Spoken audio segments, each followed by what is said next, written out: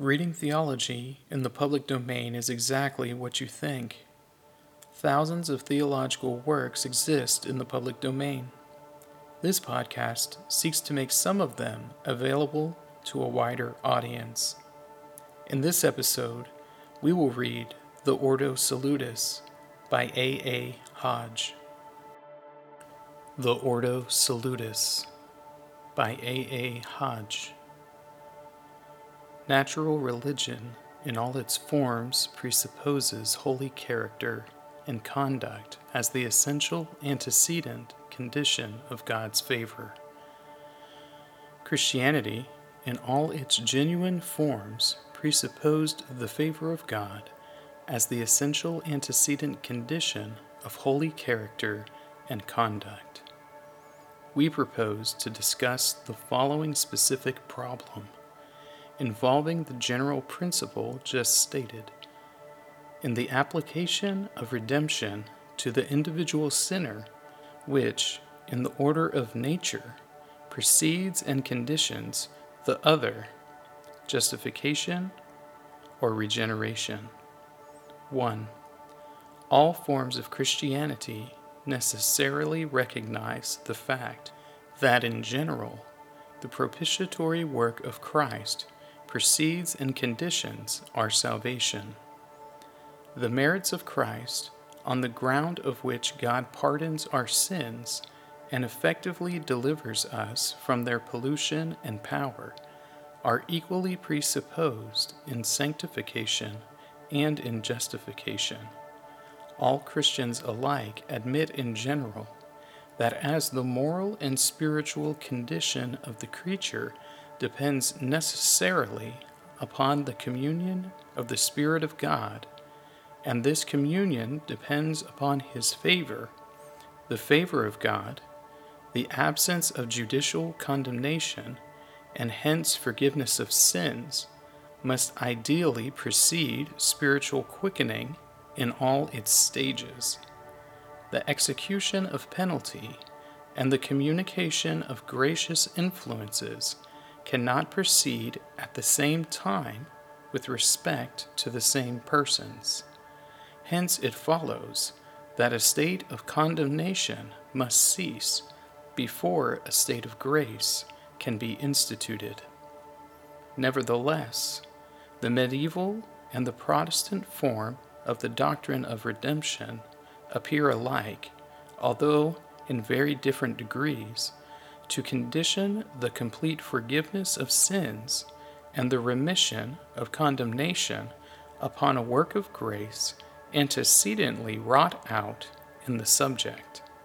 This, in the medieval system, is regarded as a meritorious use of prevenient grace, leading to the desert of more grace, and a divine judgment of legal standing conformed to and grounded upon the degree of actual subjective righteousness attained at any moment by the subject.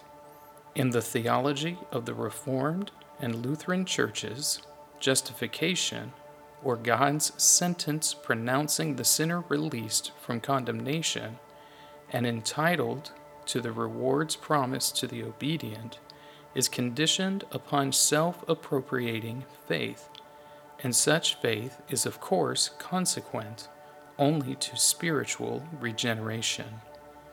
The Ordo Salutis, therefore, according to the Catholic system, is baptism, the cleansing away of pollution of sin, the infusion of gracious habits, the exercise of these gracious habits in the doing of good works, which merit the favor of God, increase of grace, and finally eternal life.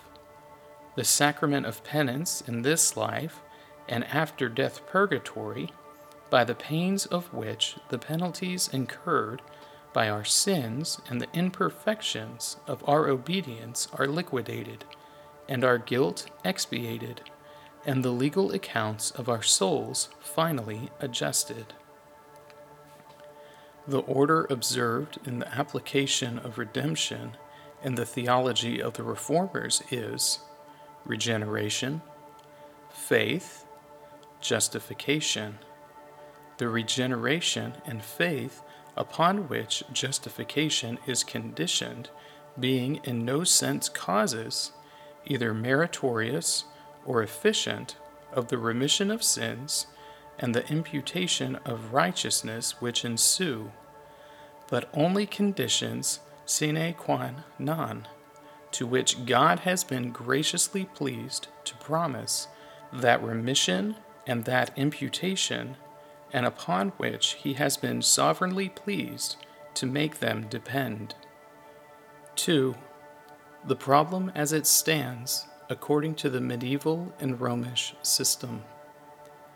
In fact, according to the medieval system, this problem, in terms of its statement, can have no existence, since they regard justification as a real subjective change of moral character, and since they hold that full remission of the penalty of sin and complete acceptance into divine favor are the result of subsequent penitential expiations and meritorious acts of obedience.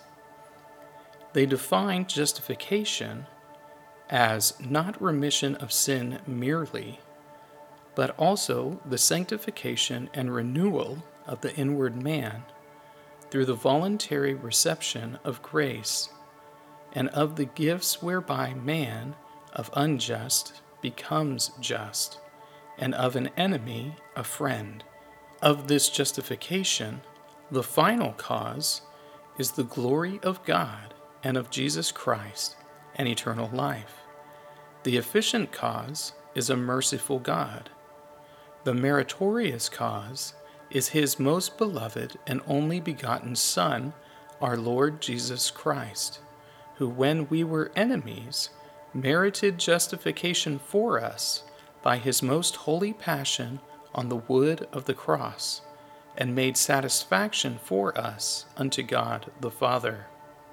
The instrumental cause is baptism. The formal cause is the righteousness of God, not that whereby he himself is just, but that whereby he makest us just, that, to wit, with which we, being endowed by him, are renewed in the spirit of our mind, and we are not only reputed, but are truly called, and are just, receiving justice within us, each one according to his own measure, and according to each one's proper disposition and cooperation. For although no one can be just, but he to whom the merits of the passion of our Lord Jesus Christ are communicated, yet this is done in the said justification of the impious, when by the merit of that same most holy passion the charity of God is poured forth by the Holy Spirit in the hearts of those that are justified, and is inherent therein, whence man, through Jesus Christ, in whom he is grafted, receives in said justification, together with the remission of sins, all those gifts infused at once, faith, hope, and charity. Hence, justification necessarily presupposes the satisfaction rendered by Christ for human guilt. It presupposes the merit of Christ's obedience and suffering, meriting for his people grace and all things necessary for salvation. Its essential nature is the cleansing from pollution and the infusion of grace. It exists in various degrees. Its reception depends upon, and its degrees vary with each one's own proper disposition and cooperation. The work of Christ is the necessary presupposition of justification in the medieval and Catholic view of it, as well as in that of Protestant. In consequence of Adam's sin, the whole human race is held under a sentence of forfeiture and of condemnation before God. Thomas Aquinas distinguished, in the bearing of Christ's work upon the just and holy God, between its value as satisfaction and its value as merit. As satisfaction, it expiates the guilt of sin and atones for sin as a wrong done the infinite God.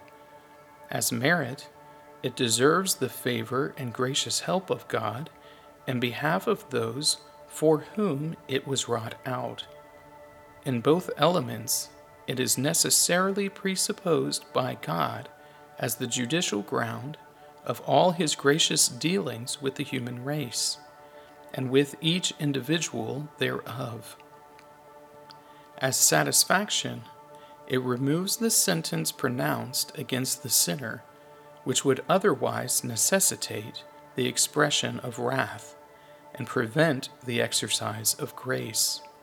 As merit, it deserves the communication of initial grace to each designated beneficiary, which is effected in baptism, whereby the soul is cleansed from sin and habits of grace are infused. And further, it deserves the cooperation of additional grace, with the obedient will rightly using prevenient grace, and it is the ultimate and absolute meritorious basis upon which the good works of believers secondarily merit increase of grace, ultimately eternal life. Aquinas himself affirms that the satisfaction and merit of Christ necessarily antecede and constitute the foundation of any merit subsequently acquired by the believer. Hence, that which is ultimately founded upon grace is all of grace, and hence absolutely forgiveness of sins precedes and conditions infusion of grace. And yet, with palpable inconsistency, Thomas, and after him the whole Romish Church, actually reverse this fundamental order when they proceed to elucidate the actual realization of redemption by the individual believer. Therefore, the remission of sins cannot be rationally believed unless there be present, first, infusion of grace.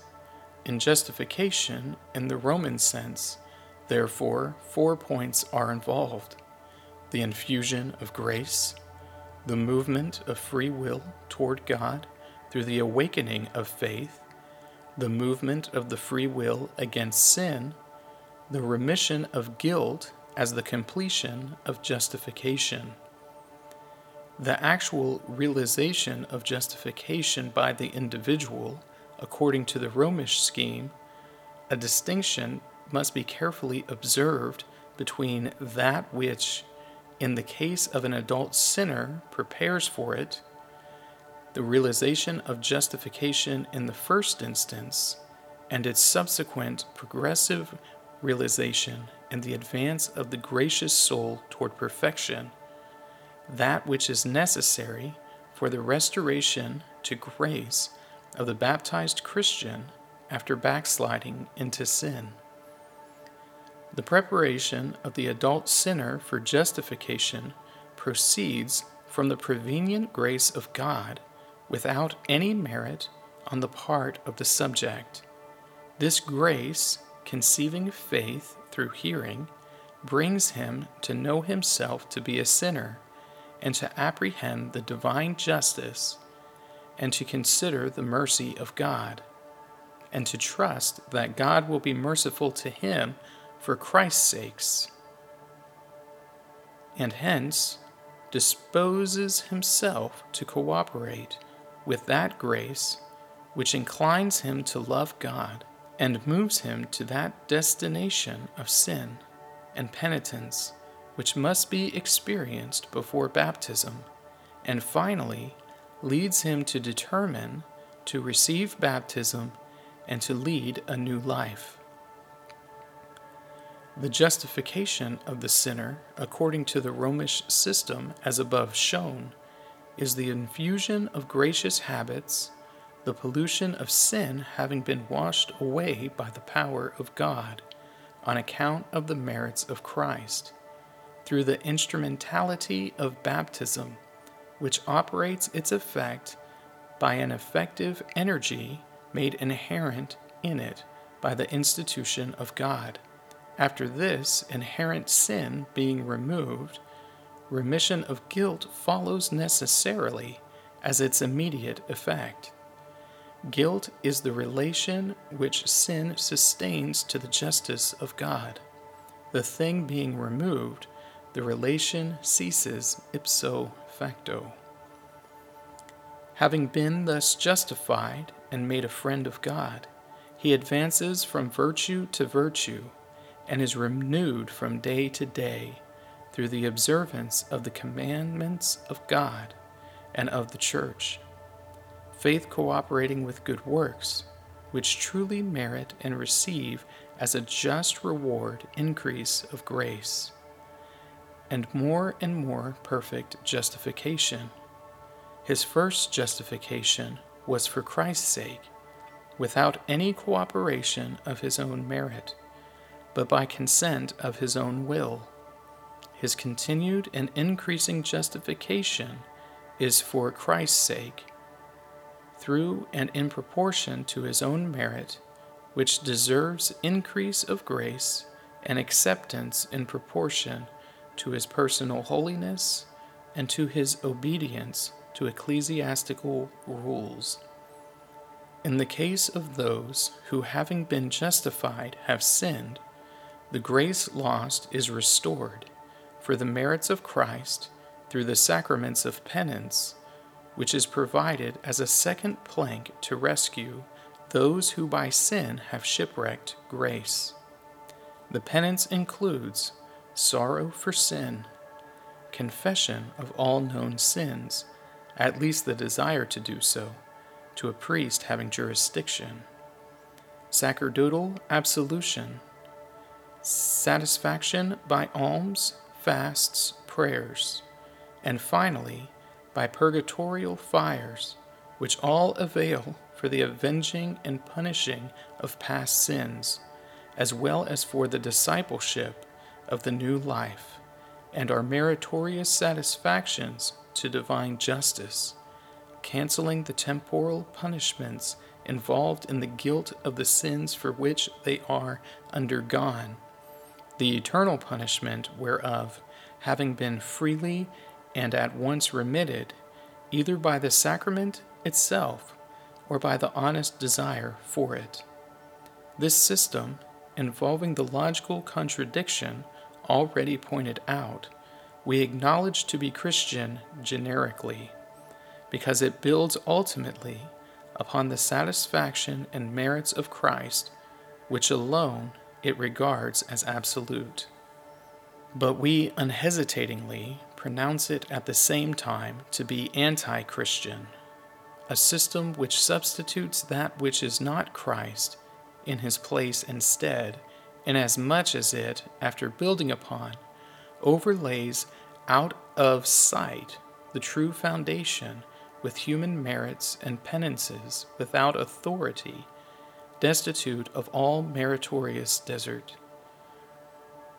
Because it interposes between the soul of the repentant sinner and Christ many false mediators, as Mary, the saints, and priests, inasmuch as it teaches that divine grace operates magically through the sacraments, ex opere operato, and not, as is the fact, ethically, through the truth revealed in the inspired word, apprehended through spiritual illumination, and received by faith, and loved and obeyed in the heart and life.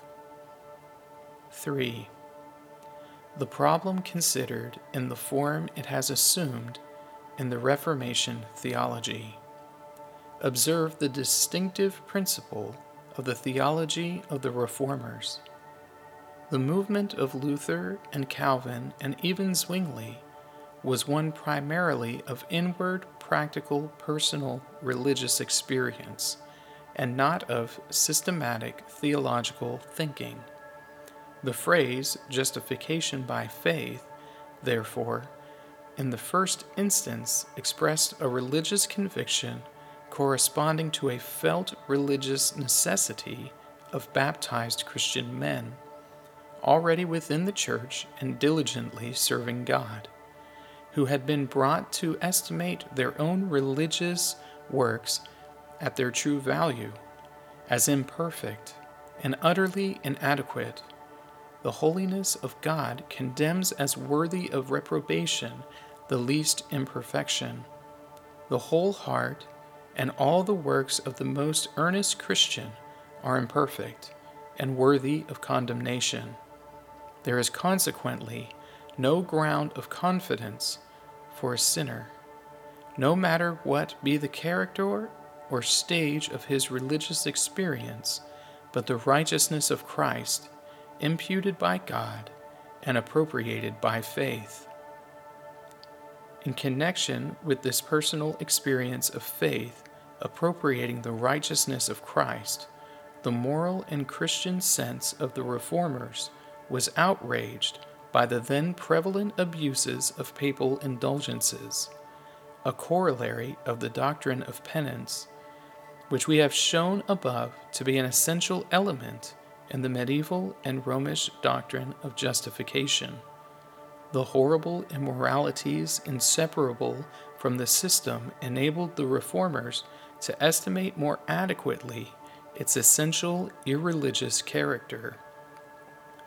The fact that all these ecclesiastical penances are inadequate and therefore ineffectual led them to see more clearly that they are unauthorized and unnecessary because anticipated by the perfect work of Christ.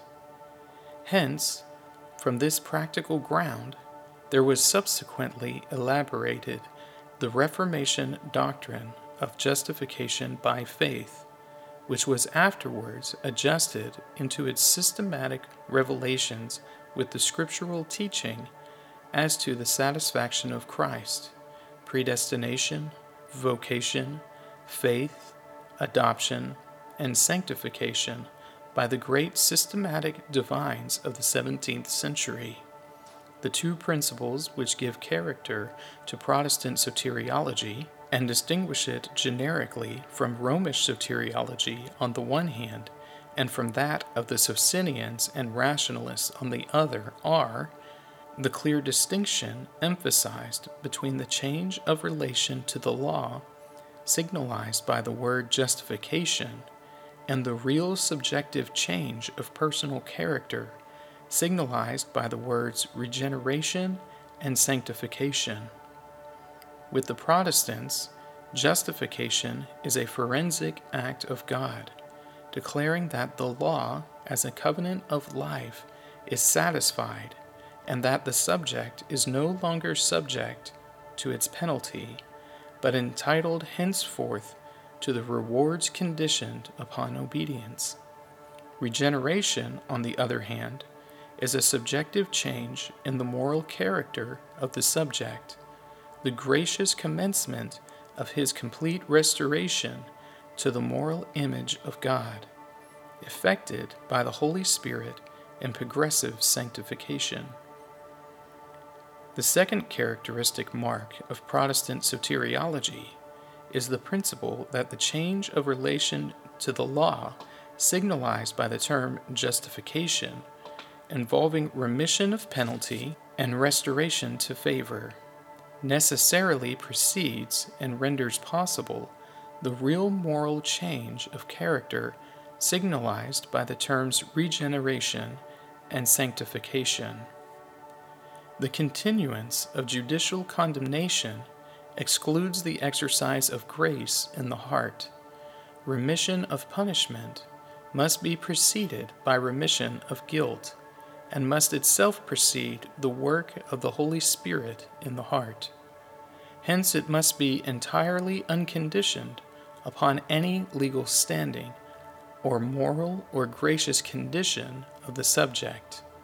We are pardoned in order that we may be good, never made good in order that we may be pardoned. We are freely made co-heirs with Christ in order that we may become willing co-workers with him, but we are never made co-workers in order that we may become co-heirs. These principles are of the very essence of Protestant soteriology. To modify, and much more, of course, to ignore or deny them, destroys absolutely the thing known as Protestantism, and ought to incur the forfeiture of all recognized right to wear the name. The application of redemption to the individual beneficiary is variously conceived of by Arminian and Calvinistic Protestants.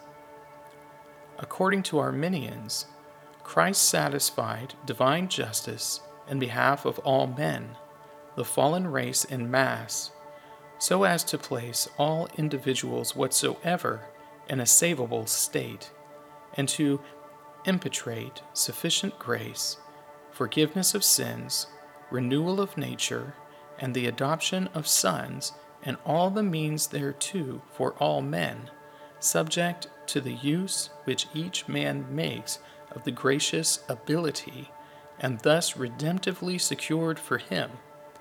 The order therefore stands thus: the sanctification and merit of Christ, the sufficient grace conferred upon all for Christ's sake, and endowing each man, at least at some point of his life, with gracious ability, the voluntary use of the gracious ability thus secured issuing in regeneration, and hence in faith, and hence in justification and sanctification.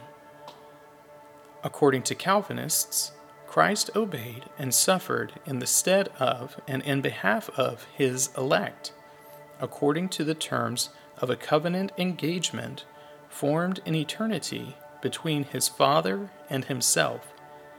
He impetrated for his people individually complete salvation and all the means thereof, to be applied to them severally at such times and under such providential and gracious conditions as were determined in the covenant. Hence the application of redemption to each beneficiary proceeds on the presupposition of a merit and right previously impetrated by Christ and conceded by the Father.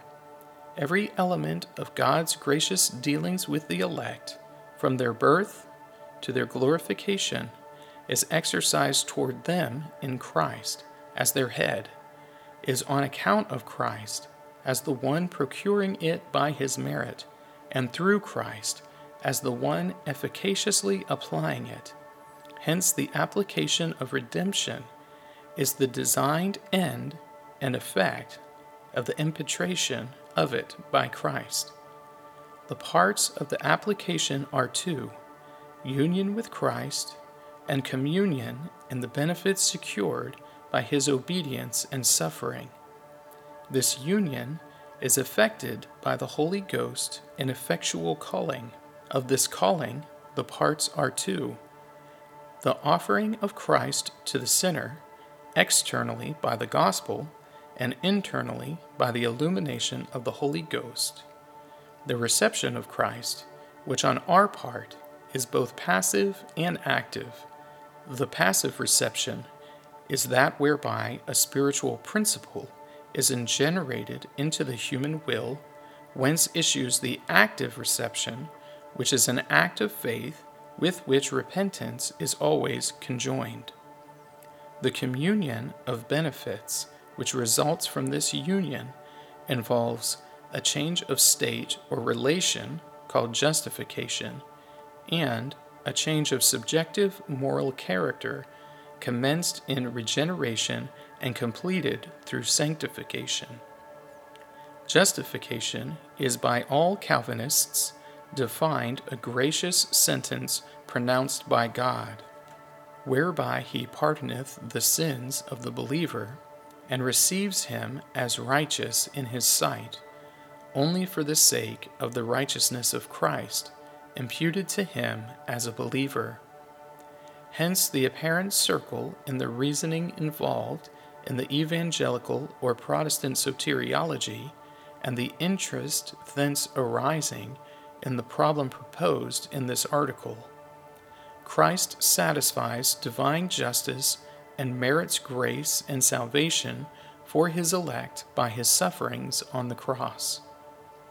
In consideration of this meritorious work of Christ, and in execution of the grace therein impetrated, God deals with the elect sinner from his birth in a method of forbearance and special providential discipline, and at the predetermined time he regenerates him as still a sinner for Christ's sake, antecedent to faith. In consideration of the same meritorious work of Christ and the grace thereby impetrated, God graciously declares the relation of the now regenerated believer to the law to be changed, and the righteousness of Christ to be credited to him for the sake of Christ, now apprehended by faith. Thus it follows that the sanctification and merit of Christ are the antecedent cause of regeneration, and yet, nevertheless, the participation of the believer in the satisfaction and merit of Christ is conditioned upon his faith, which in turn is conditioned upon his regeneration. He must have part in Christ so far forth as to be regenerated, in order to have part in him so far forth as to be justified. This question is obviously one as to order, not of time, but of cause and effect. All admit that the satisfaction and merit of Christ are the necessary precondition of regeneration and faith as directly as of justification. That regeneration and justification are both gracious acts of God, that they take place at the same moment of time. The only question is, what is the true order of causation? Is the righteousness of Christ imputed to us that we may believe, or is it imputed to us because we believe? Is justification and analytic judgment to the effect that this man, though a sinner, yet being a believer, is justified? Or is it a synthetic judgment to the effect that this sinner is justified for Christ's sake? Our catechism suggests the latter by the order of its phrases. God justifies us only for the righteousness of Christ imputed to us and received by faith alone. The same seems to be included in the very act of justifying faith itself, which is the trustful recognition and embrace of Christ, who had previously loved me and given himself for me. The biblical phrase, justified by faith, applies strictly, of course, to our relations to God, as these are realized in the sphere of human consciousness. Faith is at once the act whereby we apprehend Christ, and the effect our being antecedently apprehended of him. The act of faith is one thing we do, but it is preceded in the order of causation by the impetration of salvation by Christ, and by the first stages of the work of the Holy Spirit in applying it. Faith is the organ whereby we recognize Christ as meriting our salvation, and the Father as reconciled for Christ's sake. But, of course, the salvation was merited, and the Father was reconciled, and both were long since engaged with the Holy Spirit in carrying on the work of the personal application of grace, or we could not recognize them so doing. The analogy of the imputation of Adam's sin to us and of our sins to Christ must be borne in mind when reflecting on the conditions of imputation of the righteousness of Christ to us. However much various schools of theologian may differ as to the grounds and nature of our union with Adam, and hence as to the reason in law of our responsibility for his apostatizing act, the whole Church has always maintained that the depravity of moral nature innate in his posterity is the penal consequence of his first sin.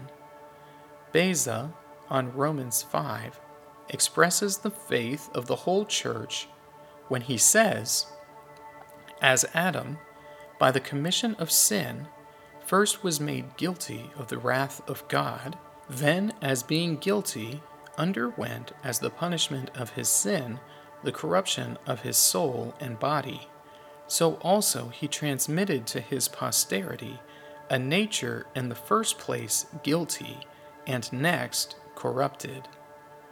The imputation of the guilt, just liability to punishment, of Adam's apostatizing act to his whole race in common leads judiciously to the spiritual desertion of each newborn soul in particular, and spiritual desertion involves inherent depravity as a necessary and universal consequence.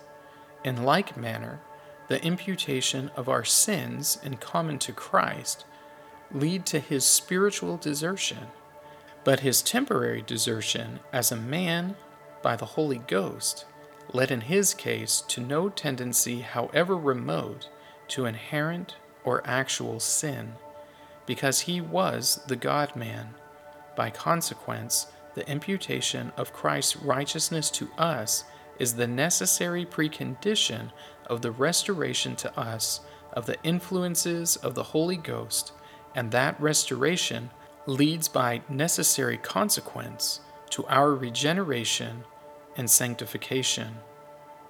The notion that the necessary precondition of the imputation to us of Christ's righteousness is our own faith, of which the necessary precondition is regeneration, is analogous to the rejected theory that the inherent personal moral corruption of each of Adam's descendants is the necessary precondition of the imputation of his guilt to them.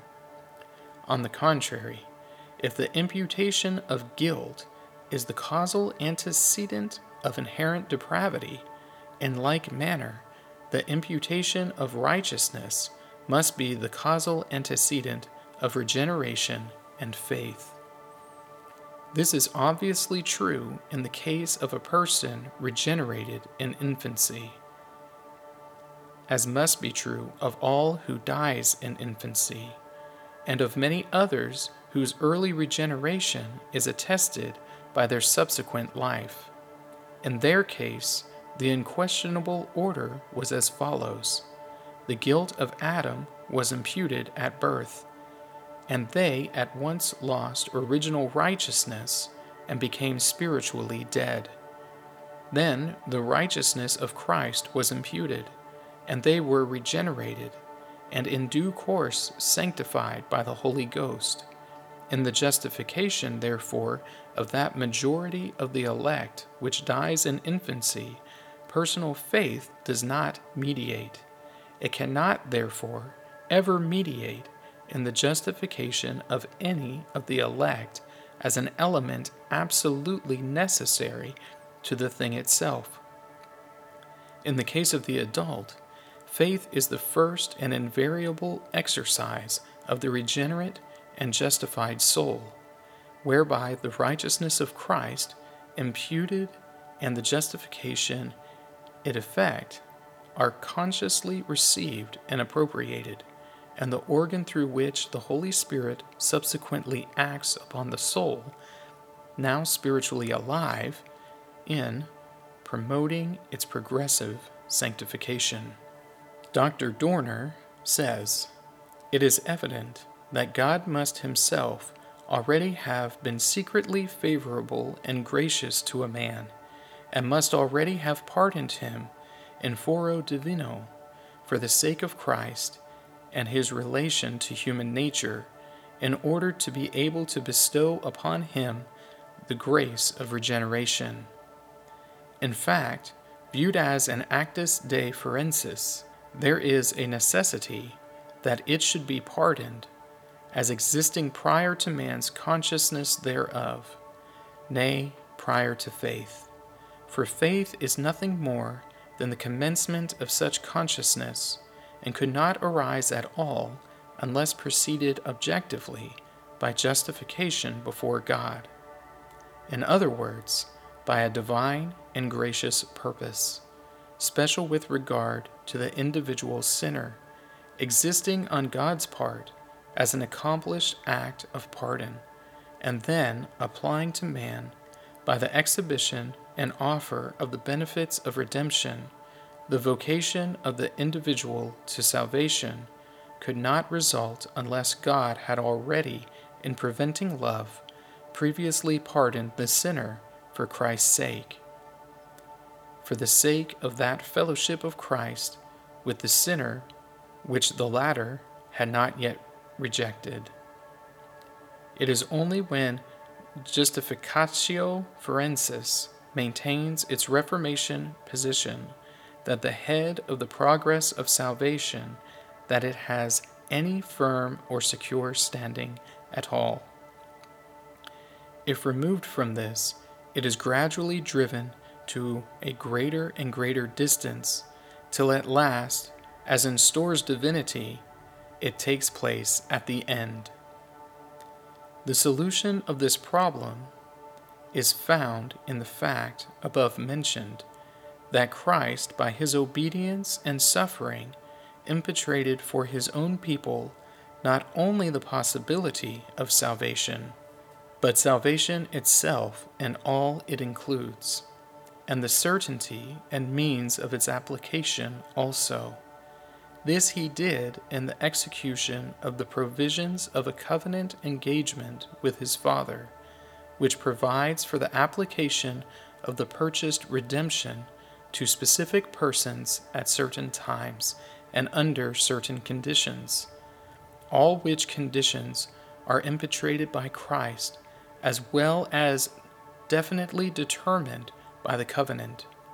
The relation of a newborn elect child to Adam and his participation in the consequences of Adam's apostasy are the same as that of any other of his co-descendants, but his relation to the satisfaction and merits of Christ is analogous to that of a minor heir under human law to his inheritance secured to him by his father's will. As long as he is under age, the will secures the inchoate rights of the heir de jure. It provides for his education and maintenance at the expense of the estate in preparation for his inheritance. It determines the previous installments of his patrimony to be given him by his trustee.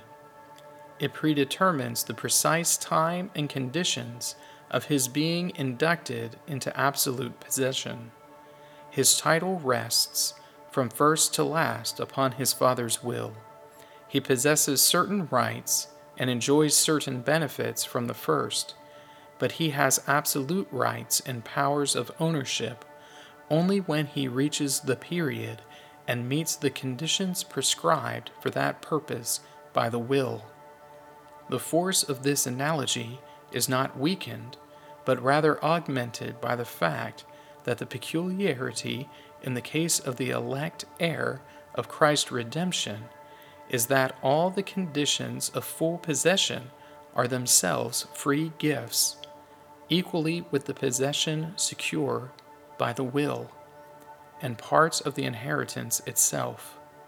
Hence, the satisfaction and merit of Christ are imputed to the elect man from his birth, so far as they form the basis of the gracious dealing provided for him in preparation for his full possession. When that time has come, they are imputed to him unconditionally to that end, the consequence being that the Spirit, who had previously striven with him and finally convinced him of sin, now renews his will and works in him to act faith, whereby he appropriates the offered righteousness of Christ, and actually and consciously is received into the number, and is openly recognized and treated as one entitled to all the privileges of the children of God. To this consummating and self-prevailing act of God, theologians have assigned the title justification in its specific sense. It is a pronounced judgment of God, raising the subject into the realization of a new relation, yet one long purposed and prepared for. From the first, God had regarded and treated him as an heir of Christ's righteousness. Now he regards and treats him as in the actual possession, and if an adult, he, by the gift of faith, brings him into conscious possession. The imputation to him as an heir and the imputation to him as in actual possession do not differ so much on God's side as it differs in its effect and consequences in the actual relations and experiences of the subject. This gracious sentence was, in the mind of God, as a concept in his purpose to justify. It was pronounced in Christ, our head, when he rose from the dead. God was in Christ, reconciling the world unto himself, not imputing their trespasses unto them. It is virtually pronounced in that first relation, which arises from the generation in us of faith. It is expressly pronounced through the Spirit of God, witnessing with our spirits our reconciliation to God. It is moreover to be observed that justification, if we take it, whatever can be comprised under that name, consists of various articles or periods.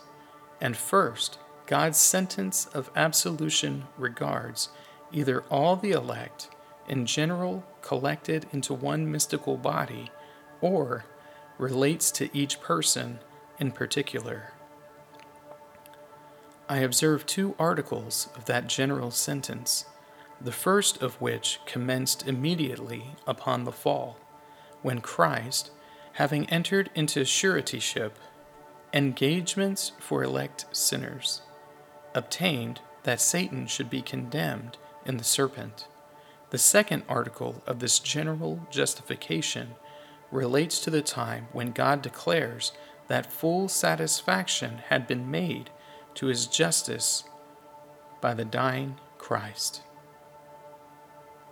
The other justification, applied to every believer in particular, had its distinct articles.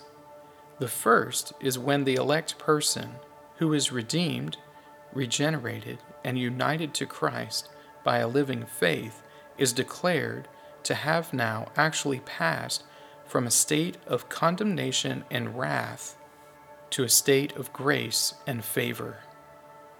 The second is when this sentence is intimated and insinuated to the conscience by the Holy Ghost. The third is when the sinner, being actively and passively justified, is admitted to familiar intercourse with God. The fourth is immediately after death. The fifth and the last is on the day of judgment, when the elect shall be publicly justified. 4. There is an unhappily significant tendency observable among many modern preachers and writers to ignore, if not positively to deny, the absolute necessity of a gratuitous justification as an essential precondition of the very beginnings of all moral reformation.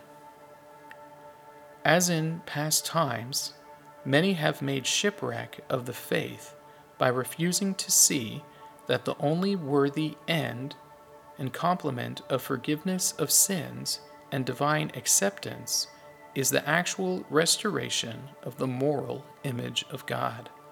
So now many make a shipwreck equally disastrous on the opposite side by refusing to acknowledge that even the first and least improvement in character and life must be preceded by atonement and reconciliation. The prime need for expiation and reconciliation is retired into the shade, ignored, or denied. The cultivation of benevolent and honorable sentiments and the diligent performance of all the actions to which such sentiments prompt are insisted upon as the first and last duty and interest of men. It is affirmed that as God will condemn men in proportion to their want of moral excellence, so he will extend to them his favor in proportion as each one strives with all his ability, under present conditions, to be and to do the best that is for him possible, irrespective of his past record, or the constitutional moral defects of character thence entailed. Concerning this deplorable characteristic of some modern teaching and preaching, we have space only to indicate the following unquestionable facts. This characteristic is in marked contrast and in radical opposition to the preaching of the inspired and authoritative representatives of Christianity, as it was promulgated by the immediate disciples of its founder. It is unquestionable that not the form only, but the entire logic and spirit and practical power of their preaching was truly represented by their own frequent assertions that they preached, and that they preached only Christ, the cross, Christ crucified, and the resurrection of Christ after his crucifixion. Consciousness of guilt and alienation, and the glorious fact of expiation and gratuitous reconciliation already effected, were the immediate practical impressions made on all their hearers, the realization of which was the moral power on which they relied to revolutionize character and make holy living possible. As shown above, this modern tendency is in no less obvious contrast and radical opposition to all the forms which Christianity has assumed in the great historical churches. Whatever the men who thus ignore the cross may call themselves, it is clear that they differ far more radically, and upon question of more instant practical importance alike, from all legitimate schools of Protestants and Catholics. Like Catholics and Protestants differ from each other. If the schism effected at the Reformation was justified by the character of popish errors, or by the extent of the soul-destructive mischief they effected, a more urgent demand for an equally radical purgation of so-called Protestant pulpits appeals to us now. It is evident that the modern rationalistic moral legalism, just as much as the ancient Jewish ceremonial legalism, and on other similar principles, makes the cross of Christ of none effect by their traditions. It is evident also that the same influences and the same principles which lead to the diminished emphasis or to the virtual ignoring of the great doctrine of the cross will inevitably result soon in its open and absolute denial. Thus heresy, like sin, when finished, bringeth forth death. The pretense that the modern tendency alluded to is prompted by a higher moral standard or by a superior sense of the essential importance of personal character than that which prompted the preaching of the apostles and the creeds, hymns, and liturgies of all churches is precisely the reverse of the truth. The genuine appreciation of the excellence of moral goodness is essentially inseparable from a corresponding appreciation of the abomination and ill desert of moral evil. A deep sense of sin is an actual sinner, the absolute essential precondition of the first beginnings of moral improvement. A due sense of sin involves essentially a profound personal recognition of its pollution, its guilt, and its power. A man truly loving holiness and hating sin, himself a redeemed sinner, preaching to his fellow sinners, cannot stultify himself and mock them by telling them to be good as they can with all their might, and God will bless them. He must either preach despair or an adequate expiation and gracious reconciliation as the basis of all real reform. The opposite method, unhappily becoming less infrequent than hitherto, is an evident symptom of a miserably low moral standard. The age spirit, which doubts about the reality and eternity of future punishment, naturally ceases to emphasize justification on the basis of vicarious expiation and to postpone it as the consequent of regeneration, sanctification, and the life work which follows. The end is evident and inevitable. Without antecedent reconciliation, man cannot be truly sanctified. So the same low sense of sin which leads to the ignoring of justification or to its removal from its position as the beginning and fountain of all practical grace will necessarily lead to the denial of the soul's need to any grace and of its obligation to any law.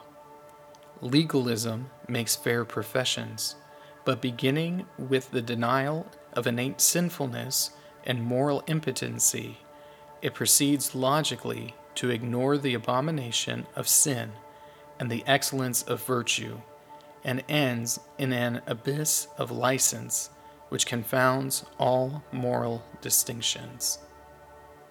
Thank you for reading theology in the public domain with me, Martin Bender. All episodes are available without announcements or backing tracks for free through patreon.com/readingtheology.